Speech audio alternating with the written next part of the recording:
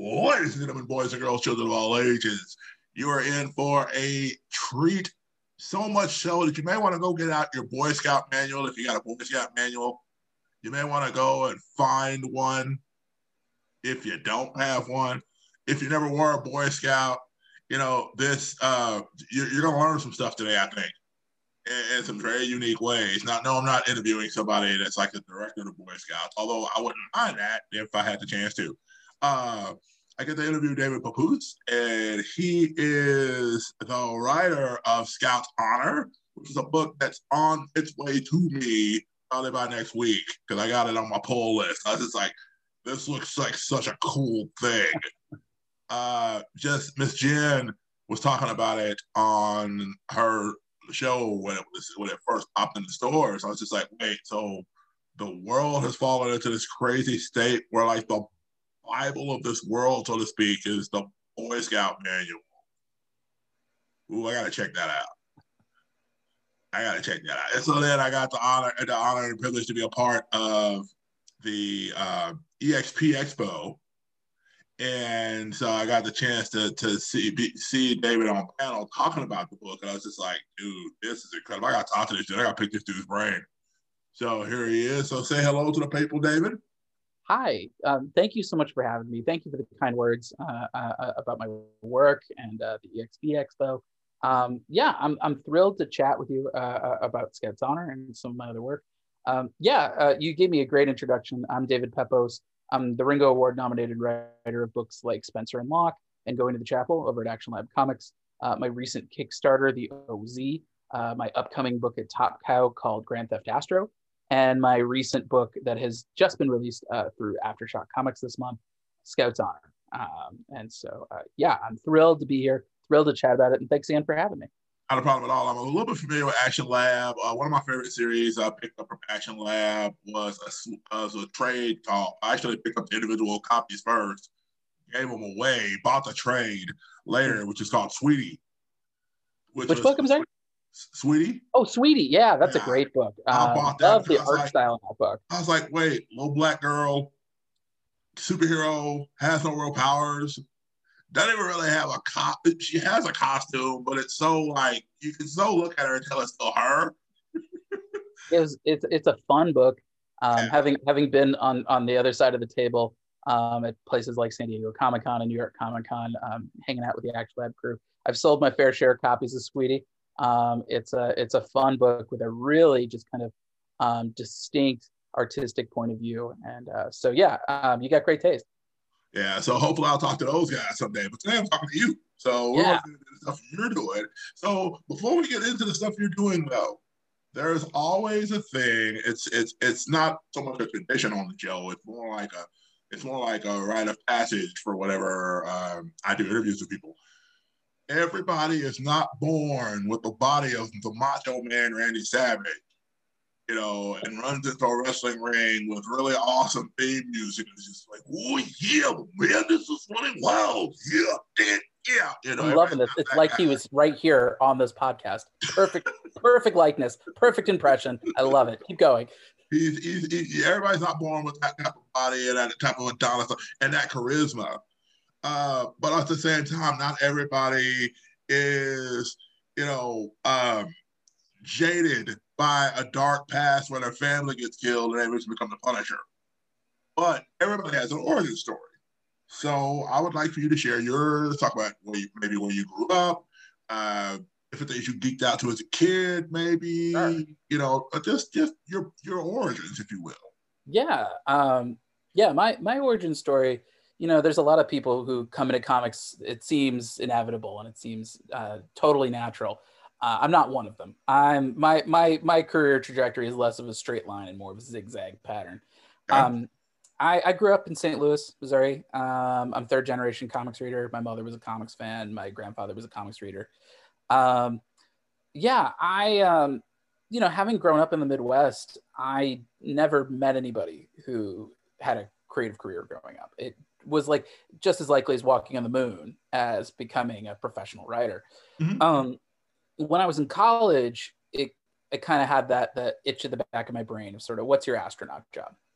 And working in the comics industry was that job. Okay. But at the same time, my Midwestern sensibilities were kicking in pretty hard. So I wound up working in journalism, but also kind of dipping my toe in a lot of creative stuff in college. I directed a few plays. I was the president of the Brandeis University Comic Book Club. So that's like nerd on nerd on nerd. And I did a few internships in some newsrooms, but I still held on to that astronaut dream. And through a series of very lucky breaks and me knocking on the door for 3 years running, when I graduated college, I managed to score an internship at DC Comics. I worked on books like Batman R.I.P., Final Crisis, Green Lantern Secret Origin. It was a really life-changing experience for me. The problem is it was during the recession. There were no jobs. And so I wound up going back to my journalism roots. I wound up becoming a crime and state politics reporter for the Berkshire Eagle in Pittsfield, Massachusetts, while moonlighting for over at Newsarama. One of the assistant editors I met at DC was an alum from Newsarama, and she had connected me with her editor and my mentor, Troy Brownfield. Okay. So I was writing a lot. I was working mornings at Newsarama, working the evening and night shift at the Eagle, learning a lot, but still feeling like I wanted to do something in comics. Right. And I didn't know what. I thought at the time maybe I still wanted to be an editor. And so at the time I wrote a short script every single day just to see like how to break down story and figure out how it works in conjunction with my work as a critic. Mm-hmm. And, that was a really, I think, important learning experience for me, because every short script I wrote, no matter how bad it was, I learned from it. Right. And so what wound up happening was I left my job at the Eagle.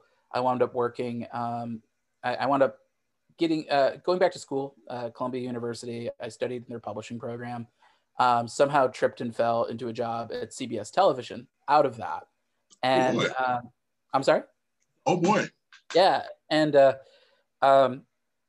was a really important job just in terms of me figuring out like accessibility in terms of entertainment, figuring out like, what beyond what is on the page can make your work more attractive and inviting to a wider audience.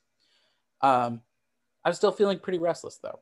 And as I'm sure you have gotten being on your side of the table, sometimes you read comics and it's the top of the wave and you're reading all this stuff and you're really digging it. And sometimes waves fall and crash and you're reading stuff and you're not vibing on much of it. Right. And at the time it kind of hit me that I was at a crossroads. I said, I need to change my relationship with comics or I need to leave entirely. Yeah. And so, kind of on a whim, I started writing scripts again.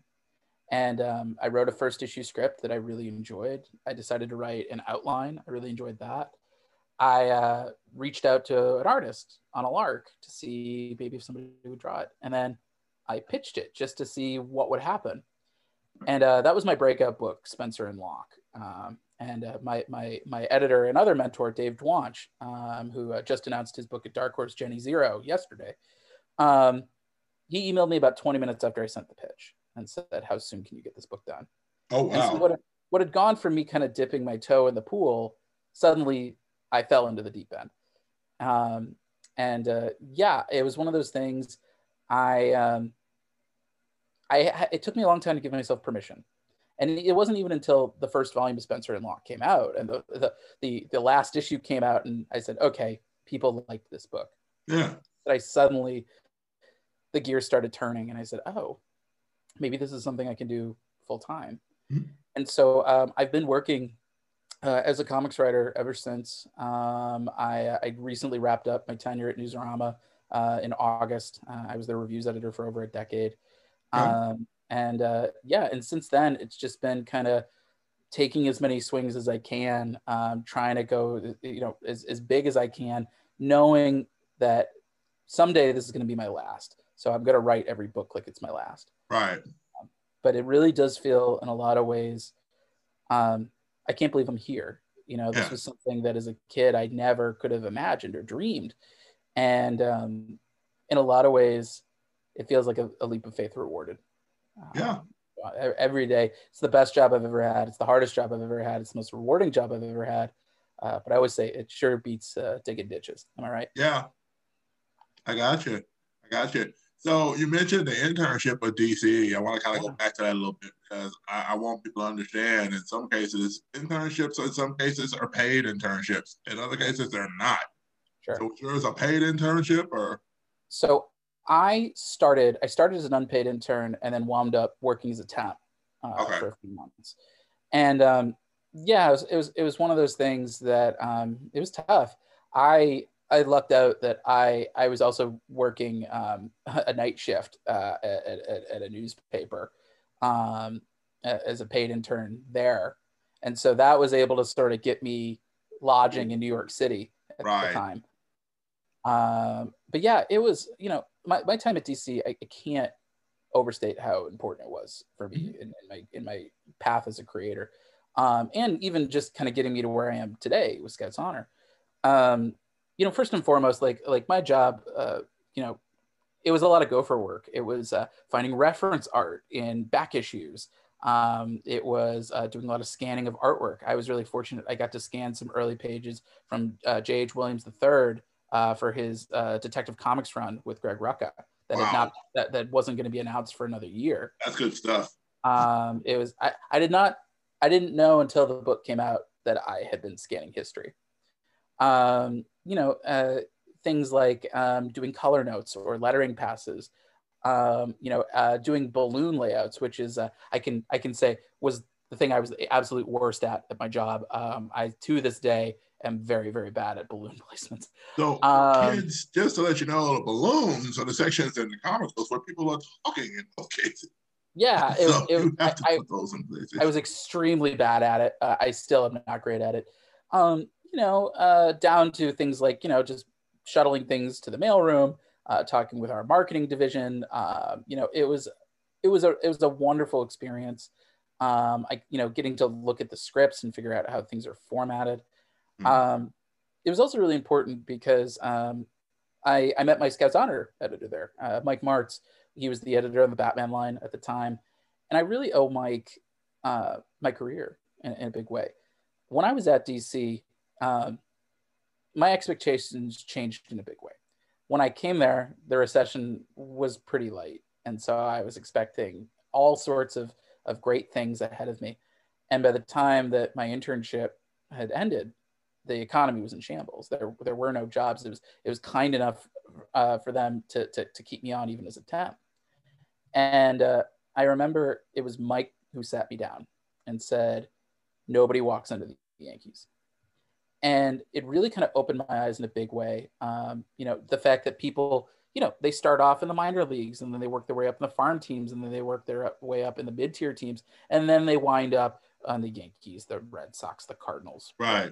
You want to say that's a powerful piece of advice. Yeah, and it made me realize this wasn't the end of my comics career. This was the first step.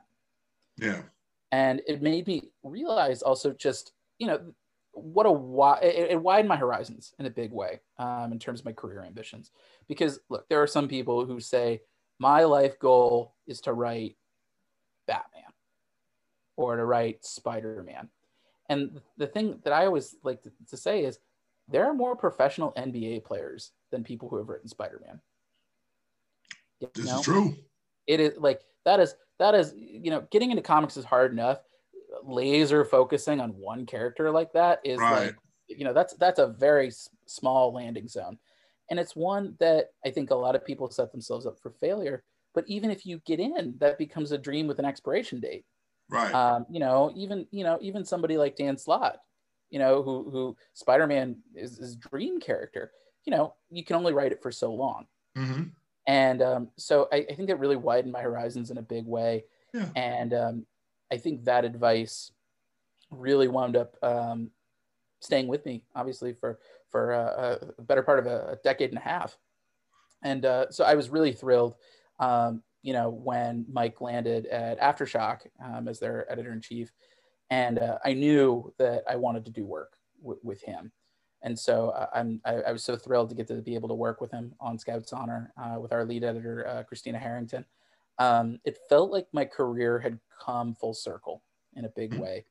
And I think it really kind of added that little bit of extra kick Yeah. for me to bring my A game, because I knew that come hell or high water, I'm not going to let Mike Martz down. Okay. And so yeah, but that time at DC, so much of my career has been convincing myself that it was possible, and I think being at DC really kind of put a face on the comics industry for me. It made Right. me realize there's a whole industry of people that are making their living doing this, and for somebody who grew up in the Midwest, it certainly it opened not just a lot of doors professionally, but just I think in terms of my own confidence, Yeah. and really kind of it was the snowball at the top of the mountain that is started to pick up a little bit of steam. Yeah. Yeah. I heard it a lot, especially when I was growing up in high school. You know, your guidance counselor would always come out and do the math thing every year at the beginning of the year. And they'd always say, you know, you want to find a job where you don't feel like you have to work to do the job. Right. You want to feel like you're playing all the time. But but she never skirted away from the fact that you're gonna have to do the work. Like you don't get to just, you know. It's a job. And that's, I think, something that a lot of people, even myself included, you know, didn't quite understand when I was starting out, is that, yeah, this is something that, you know, sometimes you just got to chain yourself to the desk and write a bunch of crappy pages that, you know, are going to go right in the trash. I consider that still time well spent, because it just means that I've churned through the crappy pages. That means that's less crappy pages for me to churn through later. Right. But yeah, it's one of those things. I think there's a lot of people out there who they have ideas. Writing any creative work, yeah, ideas are great, and that's the fun part. But follow through is what the job really is. How do you get those ideas into something, manifested into something that people can read and or see? It's the kind of career that is often self-generated, and it's a lot. It's a lot to put on your shoulders. And I think you know, they say everybody's got an idea for a book, and I can't tell you, even just, you know, I live in Los Angeles now, and I can't tell you, at least quarterly, I'll have a screenwriter message me and say, oh, hey, I've got this script that I can't get filmed. I was thinking about making it as a comic. Can you give me any advice? And usually they stop when I say, hey, you know, do you have 9 months and $15,000? That usually gets them. They usually realize, oh, this is so much harder. They think, you know, well, a publisher, you know, some publisher will take it and they'll foot the bill. Yeah. And no, that's very rarely the case. You know, I'm very fortunate that you know, Scout's Honor, I had a publisher that actually paid me a page rate and paid my artist a page rate. But that's the first time that's ever happened. I've had to self-finance. I've had to self-finance my previous 4 books. And so, yeah, it's a hard road. You don't get into comics unless you love it. Right. But it's one of those things that, for me anyway, it's a very unique form of storytelling. It's a medium that's defined by its constraints. Yep. And for me, that kind of gives me something to play off of. That gives me something to bounce off of, that lets me really figure out the direction and tone of a book. Mm-hmm. And it's like a Rubik's Cube. It's a super fun challenge because, you know, there is an answer. Mm-hmm. And it's just a matter of really kind of digging down deep until you find the right one. Yeah. And I know, like, talking to a lot of different people who have done Kickstarters and Indiegogos and things like that, it's like I ask the question, I'll always say, you know, what are some things you tell people if they're interested in kickstarting a project? It's like, okay, well, you know, if you're the artist and the writer, you've got to technically get yourself paid to cover your expenses. Yeah. You've got to, if you're hiring an artist or a writer, you've got to pay that person. Yeah. Because most people aren't going to do something like that for free. So you got to factor that in. Okay, you got to factor in time. Okay, once you get the book, first, complete the project. Have it at least 75% to 85% complete before you even put it up there. That way you can start showing people things. Because the worst thing you can do to do that is to have nothing available and be literally working on like page 1, but you've got a month to put this book out. You know, you're kickstarting it for a month. Yeah, it's tough. I mean, I was really fortunate. I did my first Kickstarter over the summer last year with my book, The OZ. And yeah, it's very different than doing stuff in the direct market. Kickstarter's its own separate planet with its own laws of physics. Mm-hmm. But yeah, it's I think in general, comics, yeah, it's like I don't approach an artist until I have a full outline and a first issue written. Yeah. I don't. And obviously, I with rare exception, I don't approach a publisher unless I've got it. It used to be 6 pages and a cover, but now I've sort of become converted to the line of thinking until I have a first issue done, I'm not going to talk to a publisher. Yeah. And I have heard kind of rumblings that some of the more competitive places, they want you to have 3 issues in the can Yeah. before they'll even consider it. You think about like the image model, they usually want a minimum of 3 to 6. Yeah, it is a huge challenge. The bar is only increasing every day, but I think that's a good thing. I feel like you don't get into comics unless you really want it, and I feel like anything that inspires people to bring their A game, that's an industry I want to be a part of. And sure, there are going to be books that don't fly with people. There can be books that kind of explode on the landing strip. But I think more often than not, we're I think really kind of the cutting edge. We are some of the most I think innovative and creative storytelling on the planet, and done, might I add, on a budget and at time frames that would make Hollywood drop their jaws. I think we're really kind of some of the most rugged and scrappy storytellers out there. And so I feel really honored to be a part of this industry. And it really inspires me every day to get up and write. Mm-hmm. All right. So let's talk about, before we talk about the books you've done pre-Scout's Honor, Yeah. Let's do a little geek. So when you grew up, what kind of cartoons and things, stuff did you like? What kind of comic books and things like that were you into? So I came of age in the 90s. Eric Larson and Mark Bagley on Spider-Man, Fatal Attractions era X-Men, Death and Return of Superman, Nightfall. I spent way too much money on the Death and Return of Superman stuff. Love that. I feel like Death and Return of Superman might have been the first trade I ever got. Kingdom Come, those books really grabbed me. Devin Grayson's Batman Gotham Knights is a run that I think it's criminal that it's not always in trade. That they've only put out 1 trade of it, I should say. That was a big seminal text for me, and continues to be. Frank Miller's Daredevil, the Man Without Fear. That was kind of the book that made me realize real writers make these things. Yeah. And then kind of spinning off into Dark Knight Returns and Year One after that.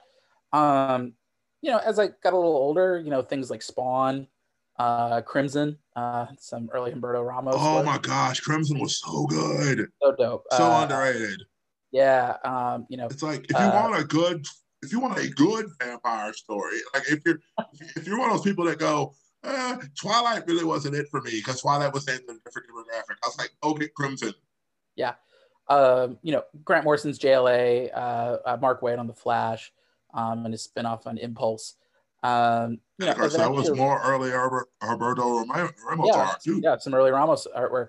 And then as I got into college, I was reading, Civil War and 52 really kind of brought me back to the comics industry in a big way. Why the Last Man? That's when I kind of realized, there's like a creator-owned scene beyond superheroes. Yeah. And those were kind of the books that I was really jonesing over. Grant Morrison's New X-Men. I forgot to add that. The Ultimate line. Those books I was really kind of jonesing on when I was knocking on the door for my internship. And once I got there, then it was just sort of like, there's so much else out there. And then once I got thrown into the deep end at Newsarama, that's kind of that. Then I started really learning the lay of the land a bit and starting to experiment with different publishers and different types of storytelling. But yeah, it's just, it comes in waves, for sure. But I feel like every wave of enthusiasm I get, it deepens my love for the industry. Things like Afterlife with Archie, for example, was, I think, the single book that pushed me into becoming a writer. Jonathan Hickman's X-Men line. That's Al Ewing on Immortal Hulk. Those are the two writers in particular that I'm just like, how do I become you when I grow up? Yeah. And I know that takes time, and that takes research, and that takes smarts. But yeah, it's just there's a lot, and there's plenty of stuff I'm missing and forgetting. Rick Remender on Punisher, Jeff Johns on Teen Titans and Green Lantern. Even Chuck Dixon's run on Nightwing.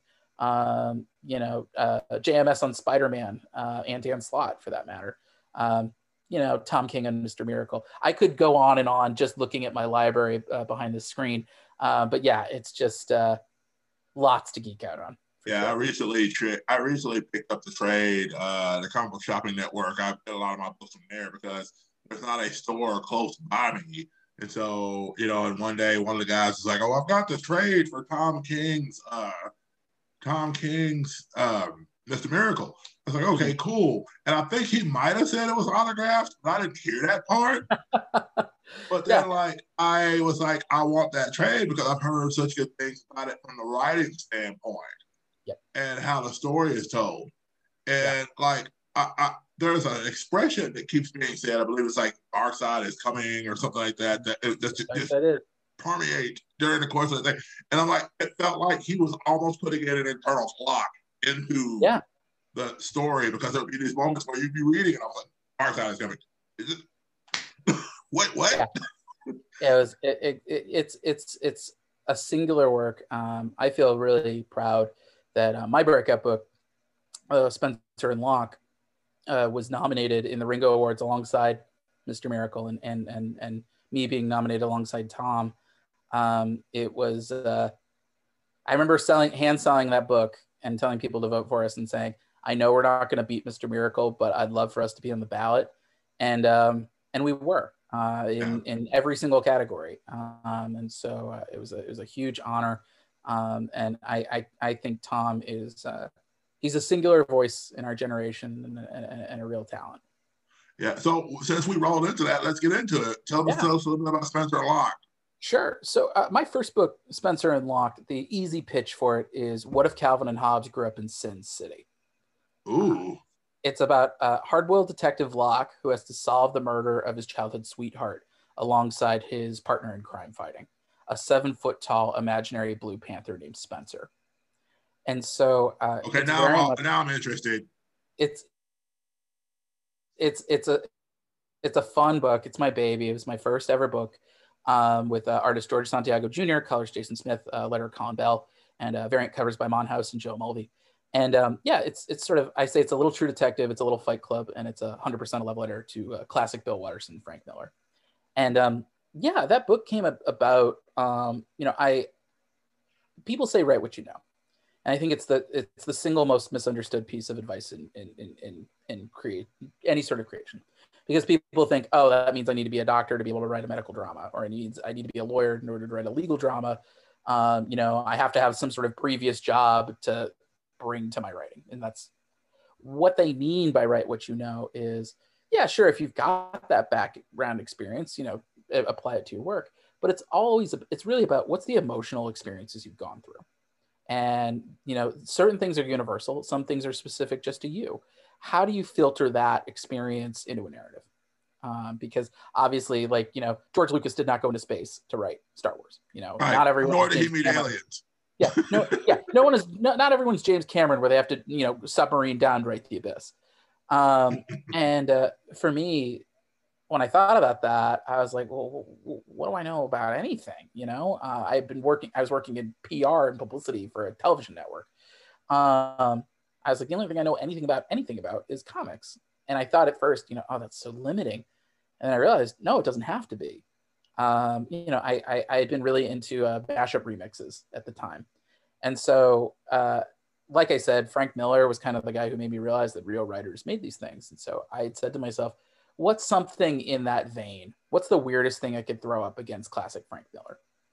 And I had thought of a bunch of different ideas, but they all felt like shock for shock value's sake. And that's not how I roll.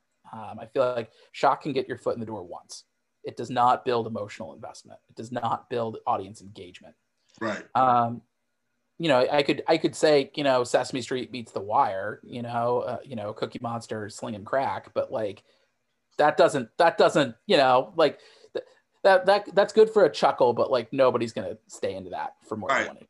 That would be good for like a small insert in a panel of a book. Yeah, there's a headline that says Cookie Monster, Yeah. Now I say, does it feel like an SNL sketch or does it feel like a comic book?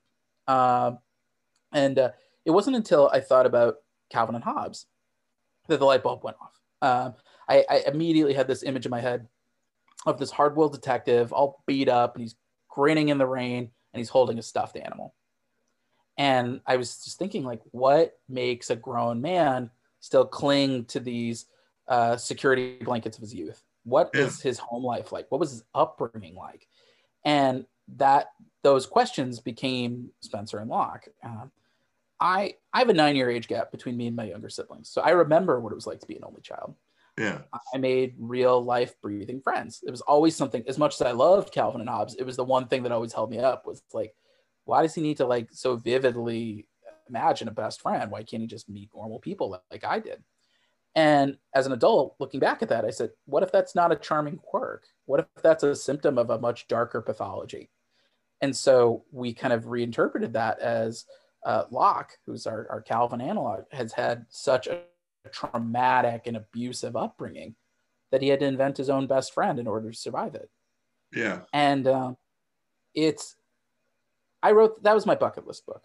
I knew going in that, I was making hamburger out of one of the most sacred cows in comics. Bill Watterson is a trailblazer and a pioneer and an innovator, and as well earned and well deserved every shred of praise he's ever gotten. Yes. I knew that there would be some people who got what we were doing and loved it, and some people who would hate it literally just based on high concept. And I get it. Like, our book, whether we succeeded or failed, we were going to do it loudly. And thankfully, the response was almost universally positive. I think I can count on one hand the number of people that publicly did not like that book, or at least that said something bad. Right. So yeah, it was really my Evel Knievel stunt jump into becoming a comics writer. Love it. We were nominated for 5 Ringo Awards for that book. All 4 members of the core creative team were nominated, as well as the series as a whole.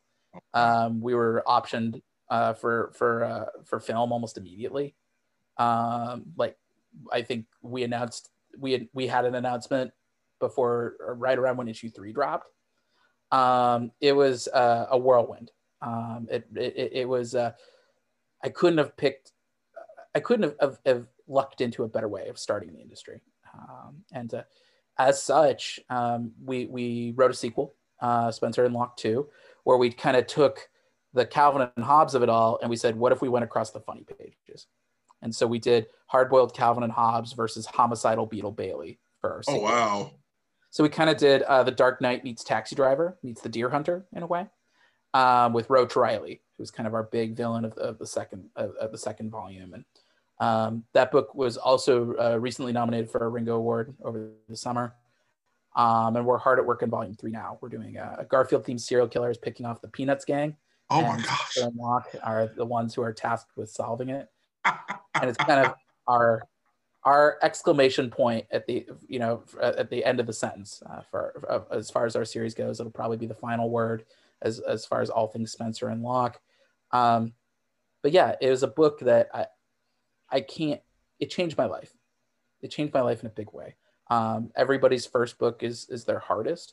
And I feel like most people don't, it's not as loud when their first book comes out. Yeah. And so I feel really fortunate that with my first book, people responded to it in the way that they did. And it really kind of started the foundation of what's been a really vocal and really loyal fan base. Yeah. Now, I've got a commentary moment to humor me for a second. I've got something in mind as you were talking about that whole idea of what makes Calvin not get real friends. Yeah. Today. And I thought about it because I've read a lot of Calvin Hobbes. I'm looking at the Treasury collection over here on my bookshelf, and I've got some other stuff coming in the mail as well. But here's my thought on Calvin Hobbes. Yeah. If you're a kid whose imagination is seemingly limitless, yeah, you see the world in a very different way. I mean, this kid is quoting Nietzsche at several points. Yeah. I mean, we're talking about super intellect. Yeah. And I don't know that for him, he isolates more out of, I don't know that other people are going to understand what I know. It's the thing that always got me about Calvin is, you know, it's the chicken and the egg, you know, because he's always kind of been a prickly kind of guy, and he's always I always say, you know, what's the Venn diagram between Frank Miller and Bill Watterson? And I always say it's the subversiveness of their senses of humor. The other thing that really kind of stood out to me was seeing the volcanic temper of Calvin's mom. You see the way that Bill Watterson draws her, and just the way that her face just expands in rage. And that was the thing that kind of stuck with me. Was I was kind of like, you know, what if it's chicken and egg here? Like, what if the mom isn't prickly or isn't volcanic because Calvin's prickly? What if Calvin's prickly because the mom was volcanic? Okay, and I think the that, perspective of it. Got it. Yeah, I feel like, especially, you know, the way we've recontextualized it as sort of seeing Locke as an adult, and he keeps kind of flashing back to these pivotal, horrific moments of his upbringing.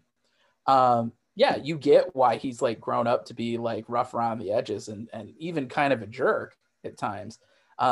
Once you know somebody's story, you know, it's hard not to empathize a bit.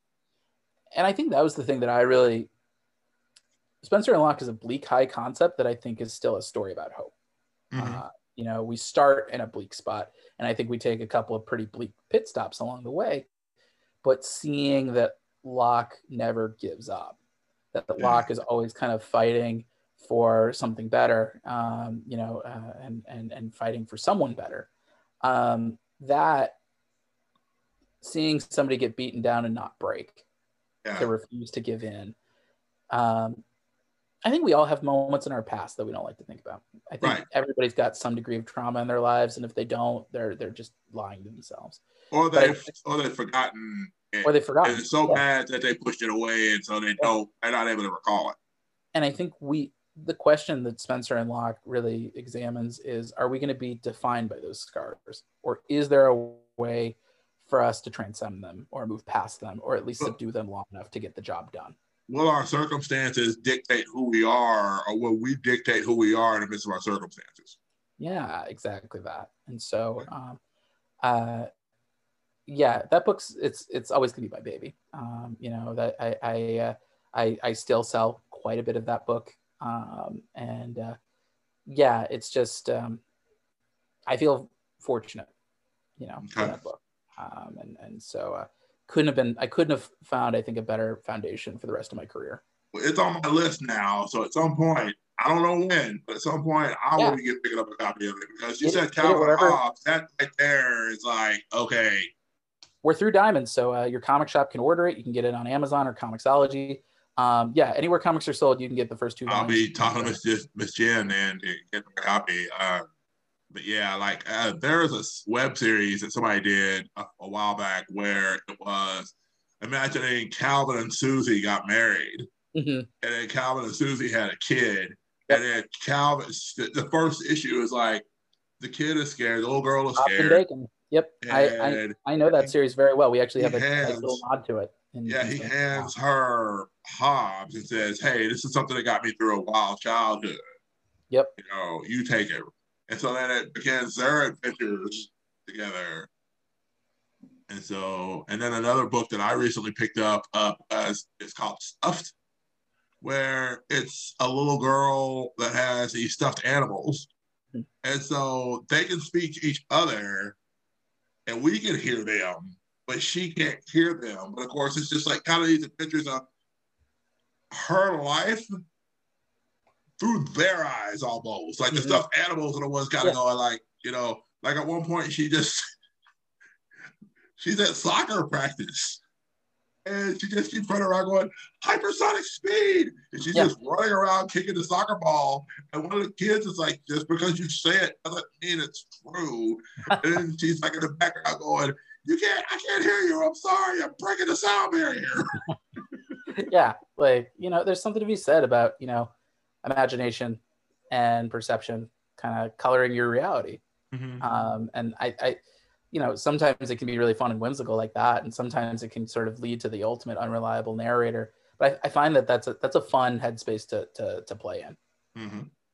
So let's continue going down the track here. We've talked about Spencer and Locke. Now, what's the next big thing that you came out with? Yeah, my most recent book at Action Lab was a book called Going to the Chapel, which I've described as Die Hard meets Wedding Crashers. Okay. It's about a bride, a wealthy bride who on the day of her wedding is grappling with a serious case of cold feet. But before she can say anything, her wedding is taken over by a gang of Elvis-themed bank robbers. And so what was supposed to be a simple smash and grab, the bride's unruly family winds up screwing up in a big way. And so it devolves into a full-blown hostage situation, with the police surrounding the chapel and this bride having to make a big decision. Is she going to go through with the wedding, or is she going to run off with these bank robbers? And so she becomes an unlikely ringleader of her own hostage situation. It's a fun book. We were really lucky that comedian Patton Oswalt kind of discovered our book and really was very supportive. He shouted it from the rooftops on his Twitter feed with every single issue. He was gracious enough to give us a nice pull quote for the book. It was a, coming off of 2 volumes of Spencer and Locke, I think Going to the Chapel is a really important book for me because I wanted people to know I can do more than just the dark and gritty reboot. I can't tell you how many people said this is a fun like crime rom-com and we have no idea how to sell it. And that book, that honestly kind of pushed me further, out of spite. I said, I knew this was a good idea. I want to run with it. And as a result, the book was really well received. A lot of people were like, oh, that guy isn't who I thought he was. He's got range. And a lot of people who wouldn't have checked out Spencer and Locke or wouldn't have been for them, suddenly I have a book that's in a similar enough wheelhouse, but very different tonally, very different in terms of style. People were really kind of jonesing for that. Okay. And the book was really well received. It was also nominated for a Ringo Award last year. It made me realize that kind of any sort of comics in general, it's tough because on the one hand, there are a lot of pitches that just aren't ready for prime time. It's statistically, I would say 98% of everything that gets pitched is not ready for prime time, is not professional grade. Yeah. At the same time, as a creator, you want to make sure that if it does feel right, you stick to your guns. No matter how many people reject you, you just need one right yes. And Going to the Chapel was a reminder, stick to your guns. That like I always try to come up with ideas that are accessible, that are not necessarily built for the diehard Wednesday Warrior crowd, but something I could sell to somebody who doesn't read comics or somebody who has only the most cursory knowledge of comics. Most people of a certain age, they know who Calvin and Hobbes are, even if they've never read an issue of Spider-Man. Right. So I can give them a copy of Spencer and Locke and they will get it. Going to the Chapel, have you ever been to a wedding? Have you ever been in love? Have you ever had a dysfunctional family? Then you will get this book. And so, it was a real fun experience. It was sort of very much counter programming to the direct market. And I think that's there was not another book out there like it. I don't think there has been another book out there like it. And I think that's the reason why that book has been as successful as it was. And I'm just looking forward to, once it's safe again, post pandemic. The trade for that book came out only, I think, about a month before everything shut down. Okay. And so I'm really looking forward to doing the convention scene again and really hand selling this book to people who might not have gotten a chance to check out the singles. Right. That sounds really good. Now you did a second book for Action Lab as well, correct? After this one. So I did 2 volumes of Spencer and Locke, and then I did Going to the Chapel, and then most recently I did a Kickstarter that I self-published. My book called The OZ. The OZ. Tell us, talk about that. Yeah, OZ. The OZ is like, what if the Hurt Locker took place in the Wizard of Oz? Okay.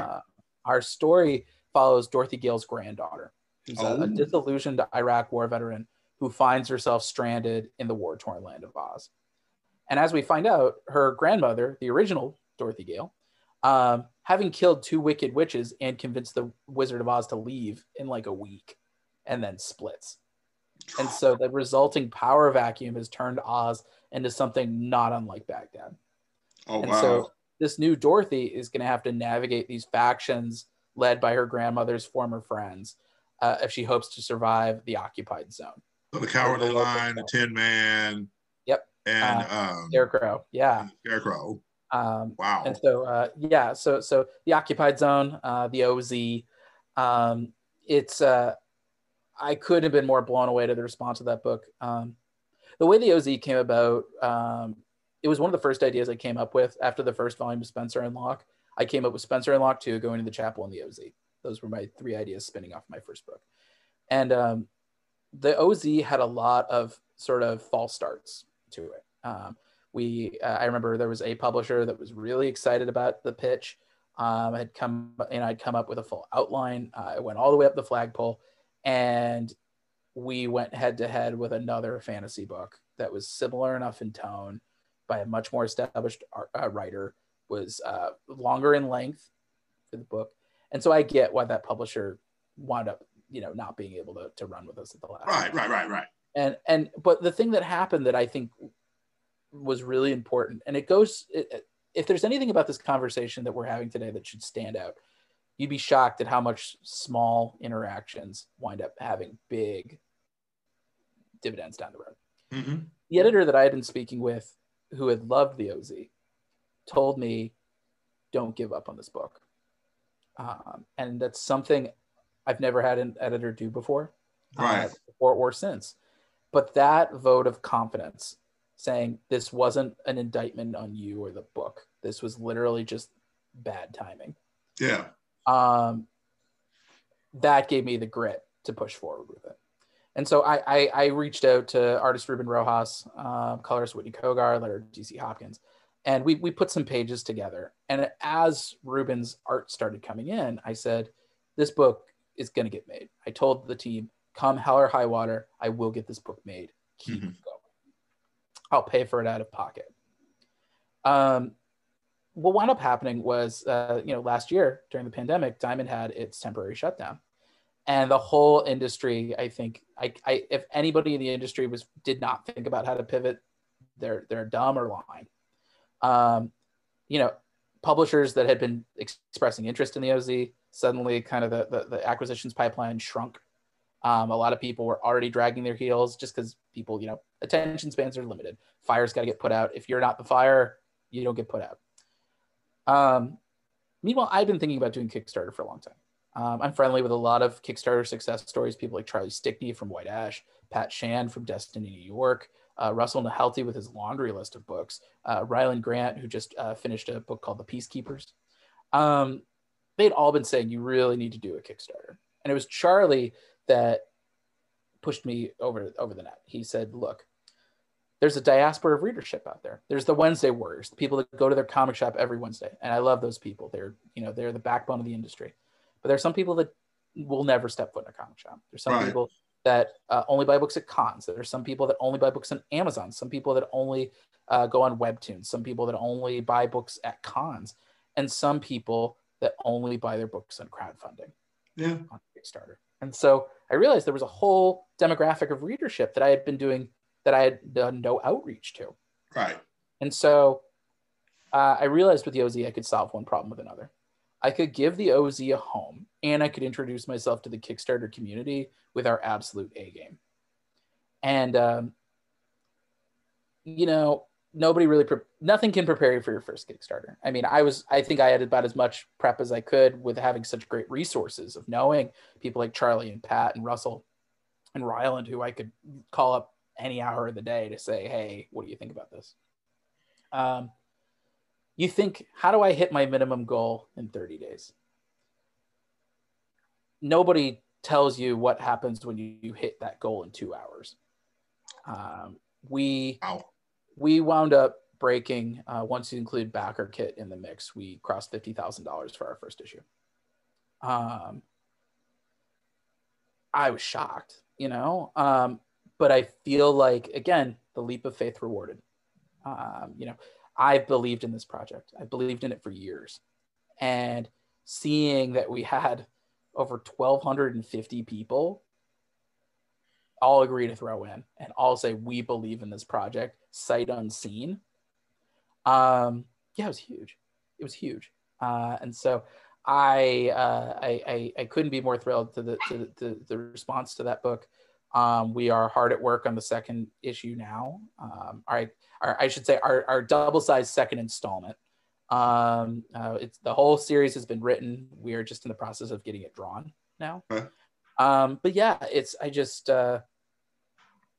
felt like not just learning a new sport, but being on a totally different planet and kind of having to really figure it out on the fly, figuring out how can we keep adding value to the book without blowing up our shipping apparatus, right, and not blowing up the time frame on the book. And I'm really proud that I fulfilled 1,250 plus backers out of my 2-bedroom by hand on time. And with only sort of the most minor of hiccups on a very small percentage of packages. It was a real confidence booster for me. I having worked in publicity and worked in comics journalism, I know the outreach side of things pretty well. And I feel like I've gotten my feet under me creatively in the production of a book, but I didn't know how to print a book. I don't know how to ship. I didn't know how to ship a book. I didn't know, figuring out production specs for stuff. Right. Now I do. Now the OZ has kind of been proof positive that if I don't have to wait for permission anymore, if I feel strongly about an idea, I don't have to wait for a publisher to give me the green light. Mm-hmm. I can just put the book out. Okay. And thanks to the really loyal fan base that I've had, that I've been so lucky to enjoy with my previous books, I know that we have a core of people that will stick around, and I feel like so far the response to the OZ has been overwhelmingly positive. I'm so excited because the best is yet to come. Yeah, definitely. And so we'll be returning to Kickstarter. I'm hoping in March, depending on how far along we are with the art. But yeah, it's just we've got some fun stuff planned, and I'm so grateful to everybody, both longtime fans and newcomers alike, for making that book a reality. Yeah, I'm gonna have to pick your brain at some point because I want to do a small Indiegogo to kind of start. Sure. I like to do just an art book and just be like, there's no story here. It's just me drawing a bunch of stuff that you either will love or hate from comics and video games and such. Sure. I want to do something to establish myself into that world and then eventually start publishing some pencil ninja type stories exclusively through Indiegogo, and writing these hardcovers and really awesome full color things and all sorts of stuff like that.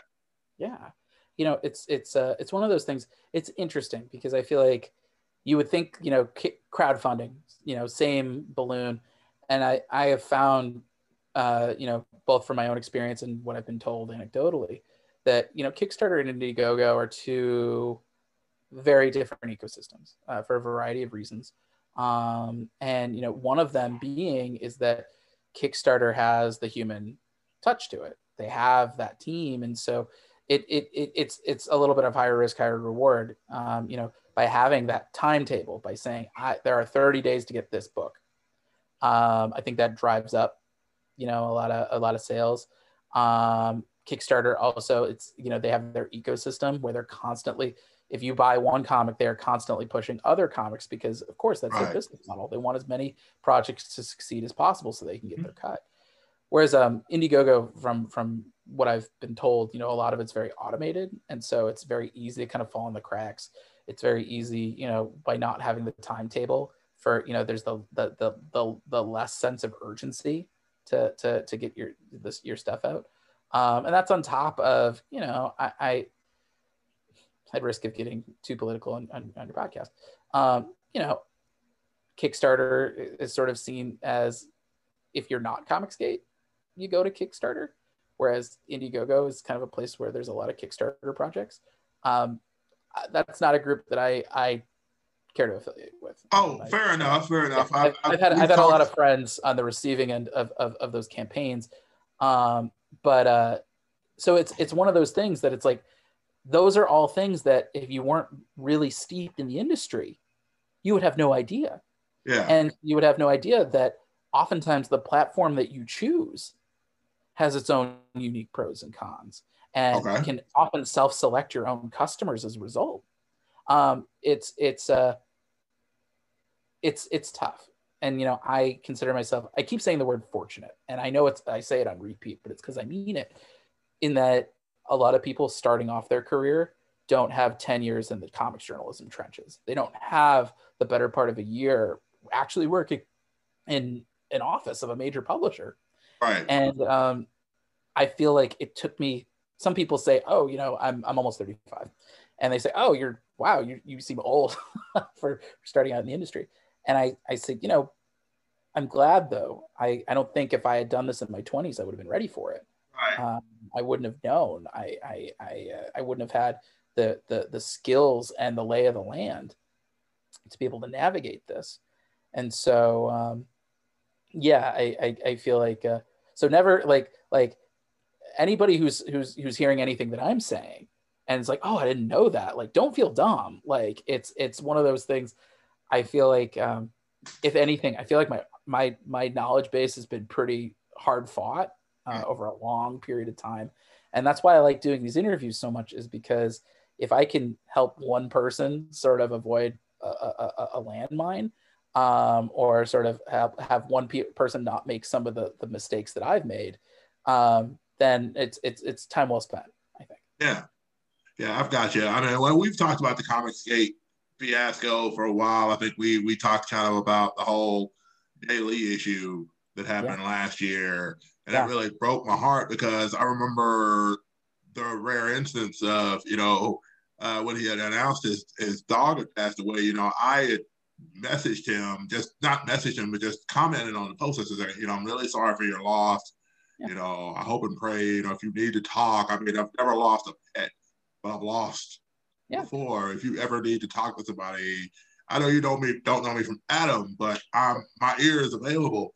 And he responded back, you know, I really appreciate your sentiment. Thank you so much, you know, for that. And then to hear what happened kind of after that result, I was just like, man, that would be hard. Yeah. There's, you know, we're living in a moment right now where I feel like hindsight is 2020. Yeah. There's a lot of stuff that, you know, reading, for example, Green Lantern Rebirth, I don't think you would have associated that book with, you know, something that would then turn into a harassment campaign, you know? And I think we're living in the same world right now. You know, we're talking on Inauguration Day, and seeing kind of where that snowball started and where it turned up, and where then that snowball, you know, crushed, you know, 400,000 people. There's no way people could have seen that coming years and years and years ago. You could have said things are going to be bad, but you know, you never know sort of the magnitude of the damage. Often that is kind of tragically that comes in the rear view. But yeah, not to talk too much about that particular group, because again, I don't think they're worth the airtime or the oxygen. But it's one of those things.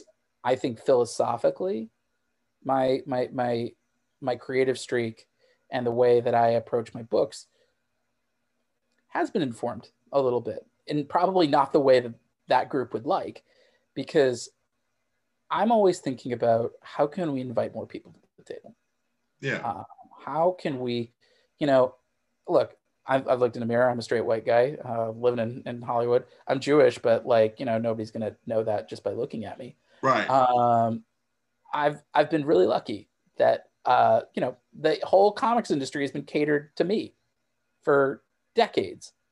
The fact that, somebody that like Dwayne McDuffie, who I remember his run on Justice League, and I remember how angry people got, by the fact that he dared have 3 minority characters in the Justice League. Right, because of the unwritten rule that if you had 3 minorities on a team at one point, it would become a black book. Which I'm like, but that doesn't even make sense.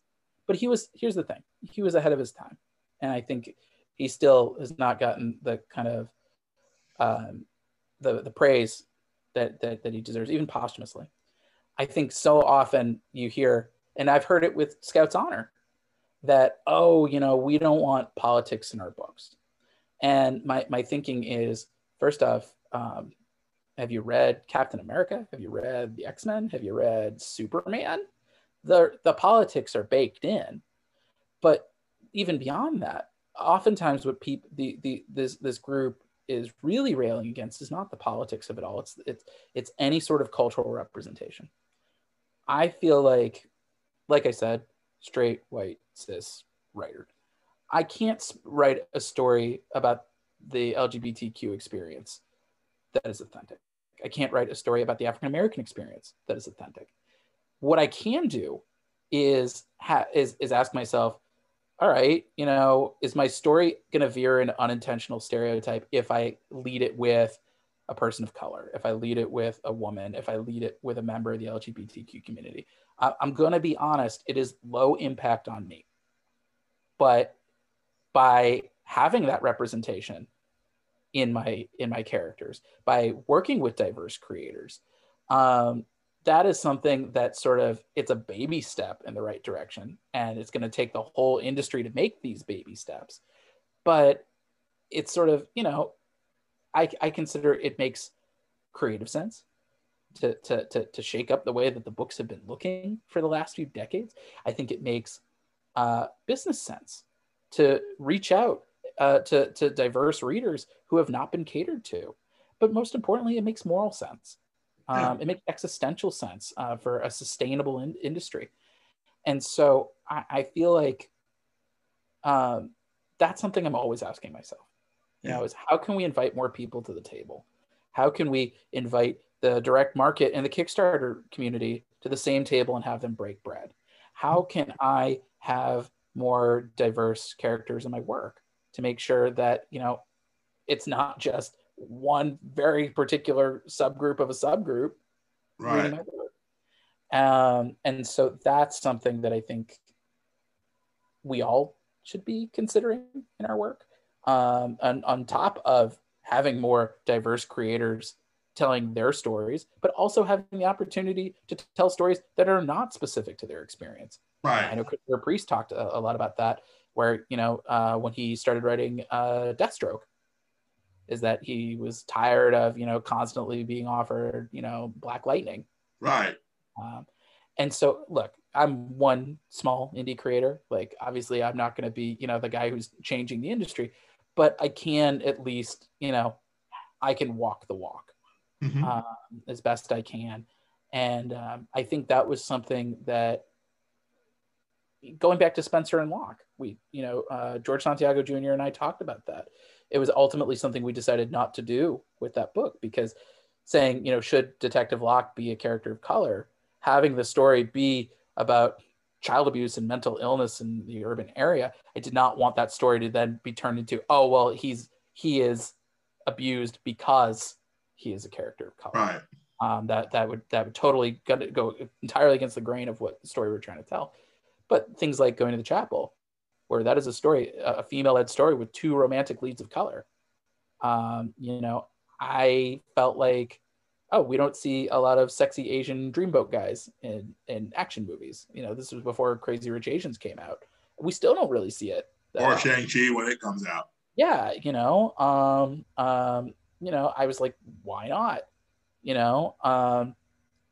And so, yeah, I certainly don't have a silver bullet for anything, but I do think that it's our responsibility, Yeah. especially for straight white male creators, um, to at least have some diversity in their characters, in their teams, just to sort of make the industry a little bit more welcoming and accessible and equitable for everybody.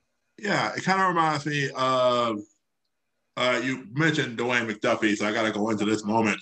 So I think it was Warren Ellis that was writing Cage or Mm-hmm. Luke Cage, and of course, Oh, it was Azzarello. It was Azzarello. Yeah. There we go. Yeah. Brian Azzarello. And so he kind of comes into the meeting and kind of storms in, throws the book down and says, "Who wrote this?" Mm-hmm. And they're like, they told him, it's just like, "Have you read it?" Yeah. It's like, well, it's like, it sounds like 70s blaxploitation in a book written in the 90s. Why are we doing this? Yep. And it's like, and so they interviewed. So later on, I think there was a separate interview with Brian Azzarello that asked that question. It's like, well, I get my Black culture from watching blaxploitation films in England, and yeah, that's like that like exactly like that's sort of it's the thing I'm always trying to work overtime to avoid is that like nobody should be hiring me to write Luke Cage. Nobody should be hiring me to spearhead Black Panther. It's now if somebody wanted me to write an Avengers book, like, yeah, I'm going to make sure to go to work overtime to be like, okay, like, how do we keep this team from looking like just 7 white guys, or the Justice League or what have you. I was just thinking, the other day, there was a Twitter thread that I don't want to give too much oxygen to, but, talking about, the X-Men as, a failed analog for disenfranchised people. And the actual discussion. I would disagree with that, but go ahead. Yeah, the actual discussion, I did not. The way that the discussion was framed, I was kind of like, ooh, I don't know if I can follow you on this journey. Whereas if somebody just said, the X-Men are limited as an analog for disenfranchised people because they've had more blue people on the team than they've had Black people, or Jewish people, or Muslim people, or members of the LGBTQ community, you could make that argument real fast. And as opposed to the kind of the way the thread evolved. That's that Azzarello book that you're talking about, that's exactly sort of like, ooh, there might have been like the speck of a good intention there. But the execution just like so thoroughly. And Dwayne McDuffie had a quote that came out of that because he came back later, I think, and he pitched a book called, I think it was called Teenage Negro Skateboard Riders or something like that, where he basically pitched this whole thing because it was like 20% of the Black characters we have in our Marvel comics ride skateboards. Yeah. Doesn't work in the actual demographic because that's not something we do. Yeah, that was I believe that was Dwayne as an assistant editor, because there were books coming out. It was like Night Thrasher had come out. Night Thrasher, Rocket Racer, others. Yeah. Yeah. I mean, it's just Dwayne was working on Justice League when I was at DC. Mm-hmm. And I distinctly remember, doing a lot of color notes on his books, and balloon passes, lettering passes on his books. And looking back on it, I'm just like, oh, that guy was so far ahead of the curve. And it's something that I'm always kind of constantly thinking about is, how do I, in the year 2019, 2020, 2021, how can I make my book not look like just a book from the 90s? Right. And it's something that, I try to work pretty hard on. It's definitely a conversation that for sure shapes Scout's Honor in a big way. And is something that I will continue to kind of keep building on and keep interrogating and keep trying to develop through the course of my career. So let's roll into Scout's Honor. Yeah. Now, before we roll into Scout's Honor, I do have a question. I wasn't, but I'm going to ask you this. Were you a Boy Scout yourself? My brothers were. My younger brothers were. Okay. And that was kind of the kernel of how Scouts Honor came to be. Like I said before, there's a 9-year age gap between me and my younger siblings. My younger siblings are triplets. And Oh, so, wow. I feel a little like the dinosaur before the meteor hit, as far as my childhood memories are concerned. For me, I was kind of the crash test dummy of children. I was the learning experience for my parents. Whereas my siblings, my parents quickly learned, throw them in extracurricular activities, anything to sort of keep them occupied with structure and out of our hands. Right. And so watching my younger brothers do the Scouts for a little while, on the inside, it was all about camaraderie and learning practical skills and hanging out with your boys. But on the outside, you see all the pageantry and you see the costumes and you see the bylaws and the mottos, and you don't have to squint too hard for it to look like a cult. And that became the basis of Scouts Honor. For those who haven't picked up the book, it's about a cult that has risen up from the ashes of a nuclear war, and their Bible is an old Boy Scout manual. And our story follows Kit, who is a young initiate who really represents the best and the brightest of the Ranger Scouts of America. There's just one twist. This has been a patriarchal, hyper-masculine survivalist cult that only lets men serve. And so Kit has had to conceal her identity as a woman in order to pursue her calling as a Ranger Scout. The problem is this true believer is going to make a pretty chilling discovery dating all the way back to the Ranger Scouts creation. And so she's going to find herself losing her religion as she embarks on a particularly dangerous quest for the truth. Okay. I've described the book as kind of Mad Max meets Mulan, but there's hints of The Handmaid's Tale, The Hunger Games, even Planet of the Apes thrown in for good measure. But yeah, so much of that book came from those kinds of conversations that we were talking about earlier. When I first pitched this book to Aftershock, we just had the log line. Aftershock is one of the rare publishers like Boom that they want to really be hands-on with the development of the book just as much as you. And so I didn't need to have a full creative team in store. They were familiar with my work. Mike Martz, one of my editors, obviously knew me since college. So they said, send us a few log lines. We'll see if we like anything. Took a few passes. I'm not gonna lie. I think Scouts Honor was the third time I had pitched Aftershock. So it takes time to find the right thing that speaks to your voice and fits the publisher's needs. Yep. But they immediately keyed in and they're like, oh, post-apocalyptic Boy Scout cult, go on. And I realized as soon as they said go on, I was like, oh crap, there's a problem with this pitch. How in the year I pitched it in 2019, how in 2019 am I going to get away with an all male book? It's not going to work. Right. And I realized I could lean into that. Like, yeah, that is weird. And have the character be a woman having to navigate these kind of hyper strict, rigid mold of toxic masculinity. As the book kind of went on, it became surprisingly autobiographical. I didn't grow up in the apocalypse and I didn't grow up in a cult, but I did grow up in a very conservative, both politically and religiously, Jewish household in Missouri. And it wasn't until I left home that I realized that there were a lot of things that I had been raised to believe as ironclad that didn't actually stand up to scrutiny, that weren't actually true in the harsh light of day. And I remember how disorienting that was. But at the same time, recalibrating my compass was what started my own political and spiritual reawakening. Okay. I'm still a practicing Jew. I feel like my liberalism has come well earned at this point. But I remember just how challenging it was to have that open mind and say, oh, I'm confronted with new facts, and this is going to really change my worldview on things. And so that really got baked into Kit's journey in a big Can way. I ask what some of those things were, just out of curiosity? Yeah, sure. Well, so for example, I was raised in what was then considered a Republican household, for a Republican Party that I don't think exists anymore. A party of small government and fiscal responsibility, and staying out of people's bedrooms and wombs, and religious practices. A don't think that's the way that the modern GOP has come anymore. Okay. I was raised, I still believe, I'm pro-choice, pro-gun control, pro having a social safety net, because, I don't want people to be one bad day away or one illness away from living on the streets.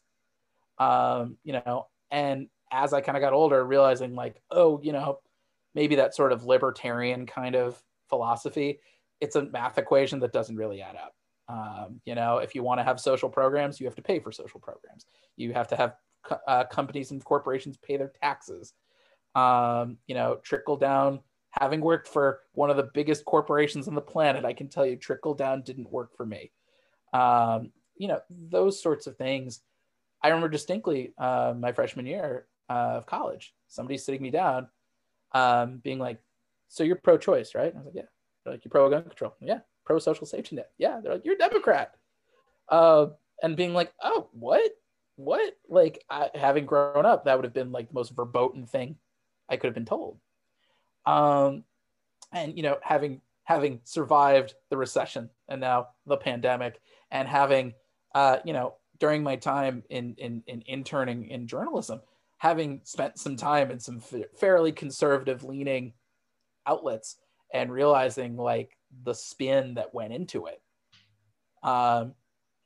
Like those were all things that really ran counter to the way I was raised. I laugh now because I'm sort of considered the pinko comedy of my family. Oh my. But and I don't even think I'm that far. I'm that far to the left. I think that's sort of, everybody has that. I think that's part of coming of age, sort of grappling with where you stand politically, but also where you stand spiritually. Like I said, I was raised in a Jewish household, and I'm still a practicing Jew.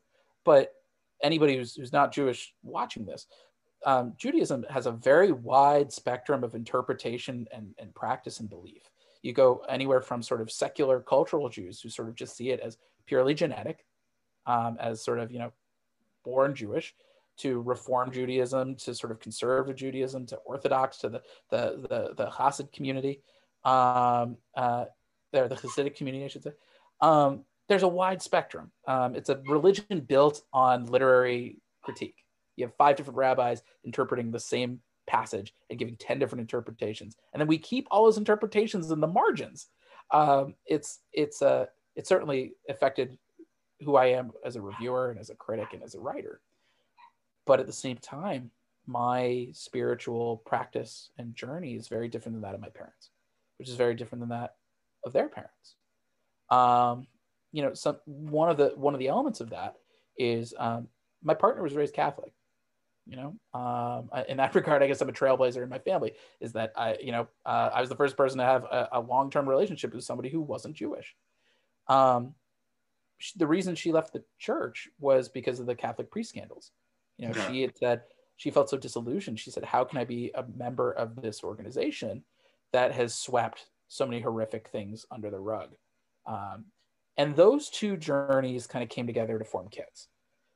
The backbone of Scouts Honor in a lot of ways is, how does Kit maintain her spiritual and ethical values while navigating a human institution that is flawed and maybe corrupt and maybe sinister and maybe hiding things. The book's also, it's about secrets, and how oppressive they can be, and kind of how blinding it can be when you've sort of had the veil removed. It's also about toxic masculinity.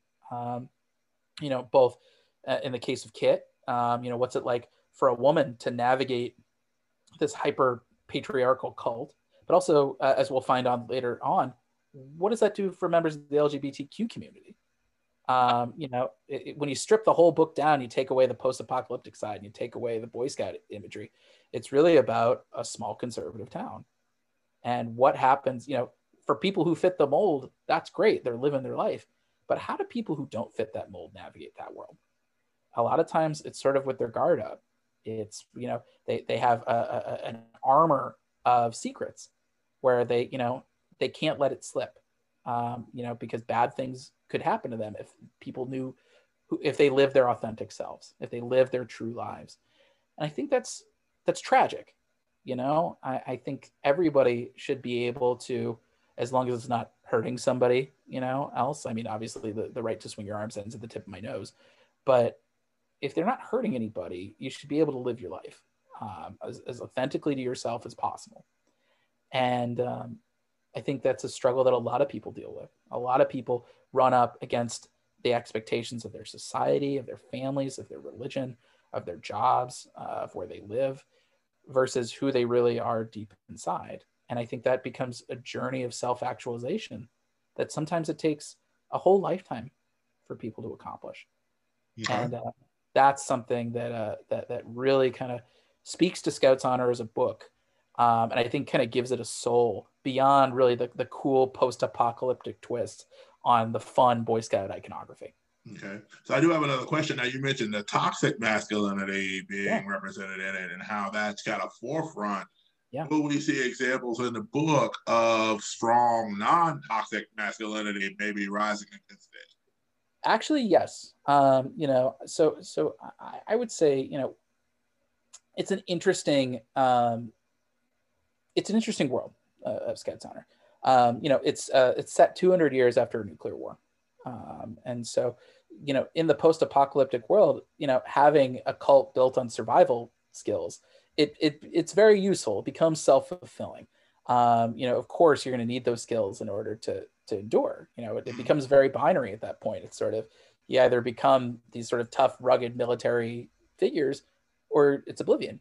You don't survive. But Kit, you know, Kit kind of straddles that line because she's a true believer. She believes in the positive values of this cult, where she says, you know, we're looking to build a better world, and we need people to fight for that. You know, she has a little bit of her blinders on in a certain regard, you know, because there is a degree of sort of creepy militarism to it. But the thing that I've really liked, and he plays a role in our first few issues, is Kit's dad. Kit's dad, Glenn, is the only person that knows. You know, how could he not? Obviously, you know, living under a roof. And I find in a world that probably wouldn't have the vocabulary to talk about feminism, you know, it's so far removed, and it's really a dark ages that is just founded now on a Boy Scout manual as sort of the foundation for the rest of society. He's the person who says, you know, I know it's dangerous for you to be doing this, both just being a scout in general, but also if you get caught, what will happen to you? And yet he still supports her. He's still like, you can be anything you want to be. And if that means that you got to hide, you know, you got to hide who you are in order to be a Ranger Scout, then do it. He is the one who always insists to Kit that a scout's truest compass is their heart. And I feel like he's surprisingly like kind of open for being a dad in a post-apocalyptic world. But you know, it's what you're saying about, you know, masculinity. It's something that you could say the same thing about religion. For some people, religion becomes a source of strength. It's something that grounds them. It's something that connects them to their ancestors, or you know, throwing a penny in the well of the universe. It's something that can get you across the finish line when you've got nothing else left in the tank.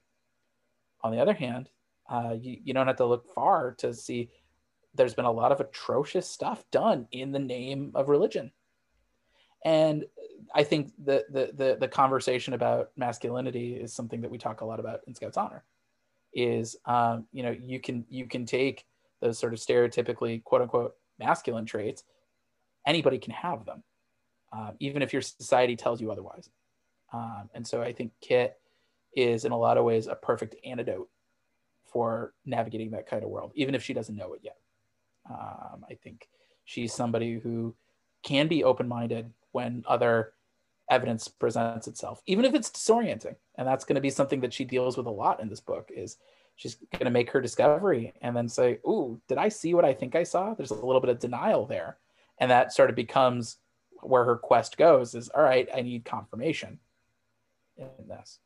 But yeah, it's I can say, you know, just like I don't think this is it's not an anti-man book. It's certainly not it's an anti-cult book, but it's not an anti-religion book. And so I think those distinguishing that, I think, is important to reading this book. But at the same time, I wouldn't be surprised if there are a handful of trolls out there that can't make that distinction. But I do feel like we work overtime to earn it. And I think we do a really good job at weaving it in over the course of some pretty detailed world building. Okay. All right, well, that's pretty cool. Well, when I read it, I'll have to message you and let you know my thoughts on the first issue, and kind of as we go through the series and see, because that'll be interesting. So we're gonna wrap this up now. Sure. And to wrap up, of course, we want to let people know where they can send you money, where they can get stuff, where they can talk to you on social media, things like that. Anything like that? Plug yourself, sir. Yeah. Well, people can follow me on Twitter and Instagram at Pepose D. It's my last name and first initial, or David Pepose Comics on Facebook. They can also subscribe to my newsletter, Pep Talks, at bit.ly/pepnews, or they can visit my website at davidpepose.com. Currently, my web store is being debugged, but if you want to buy any copies of my books directly from me, you can either DM me or tweet me on Twitter, or you can go to theozcomic.backerkit.com. We've got copies of everything except for the first issue of Scout's Honor up there. And we'll, if you want to buy anything from me, just reach out and we'll get you squared away. Okay. All right. Sounds good. Well, listen, David, it's been an honor and a privilege to talk with you. Thank you so much for having me. I really appreciate it. To be able to pick your brain on stuff and to hear more about your projects. And I hope nothing for the best for Scout's Honor and all the other stuff you've got going. And I know you have a very interesting tenacity that I appreciate about you, as far as like just, even saying stuff like, well, come hell or high water, we're going to get this book made. And so that's a tenacity that we need to see more in the world. Sure. Thank you. I'm a strong believer in the idea of the only way we get what we want out of the world is to put out stuff that brings that to us. Right. So thank you. Yeah, it's a hard job. It's a hard job to break into. Anybody who tells you otherwise is either lucky or lying. But it's the best job I've ever had. And it's one that I'll never stop being grateful for. It's one that I'll never stop trying to leave it all out in the field for. I feel like the only thing that I owe people is for me to tell my stories to the best of my abilities and to work with collaborators to the best of my abilities. And just seeing, the way that people have responded to my work, it's really heartening. It's really inspiring. And, you do this long enough, of course, you're going to come out with a bad book. It's just going to happen eventually, statistics. But I'm going to write every book like it's my last. And thanks to seeing how much readers, the army of readers and retailers and journalists that have supported my work, I'm going to go down swinging. So thank you so much for having me. I really appreciate you taking the time. Not a problem at all. Listen, guys, you have just been a part of another fun-filled conversations about ... with me and David Pepose. And guys, go support him. I'm telling you, he's got some good stuff out there. So go support him. I'm definitely going to be doing so as well in my own way, as getting things lined up. And you guys, do me a favor, above all else, be blessed and a blessing to somebody, guys. Take care.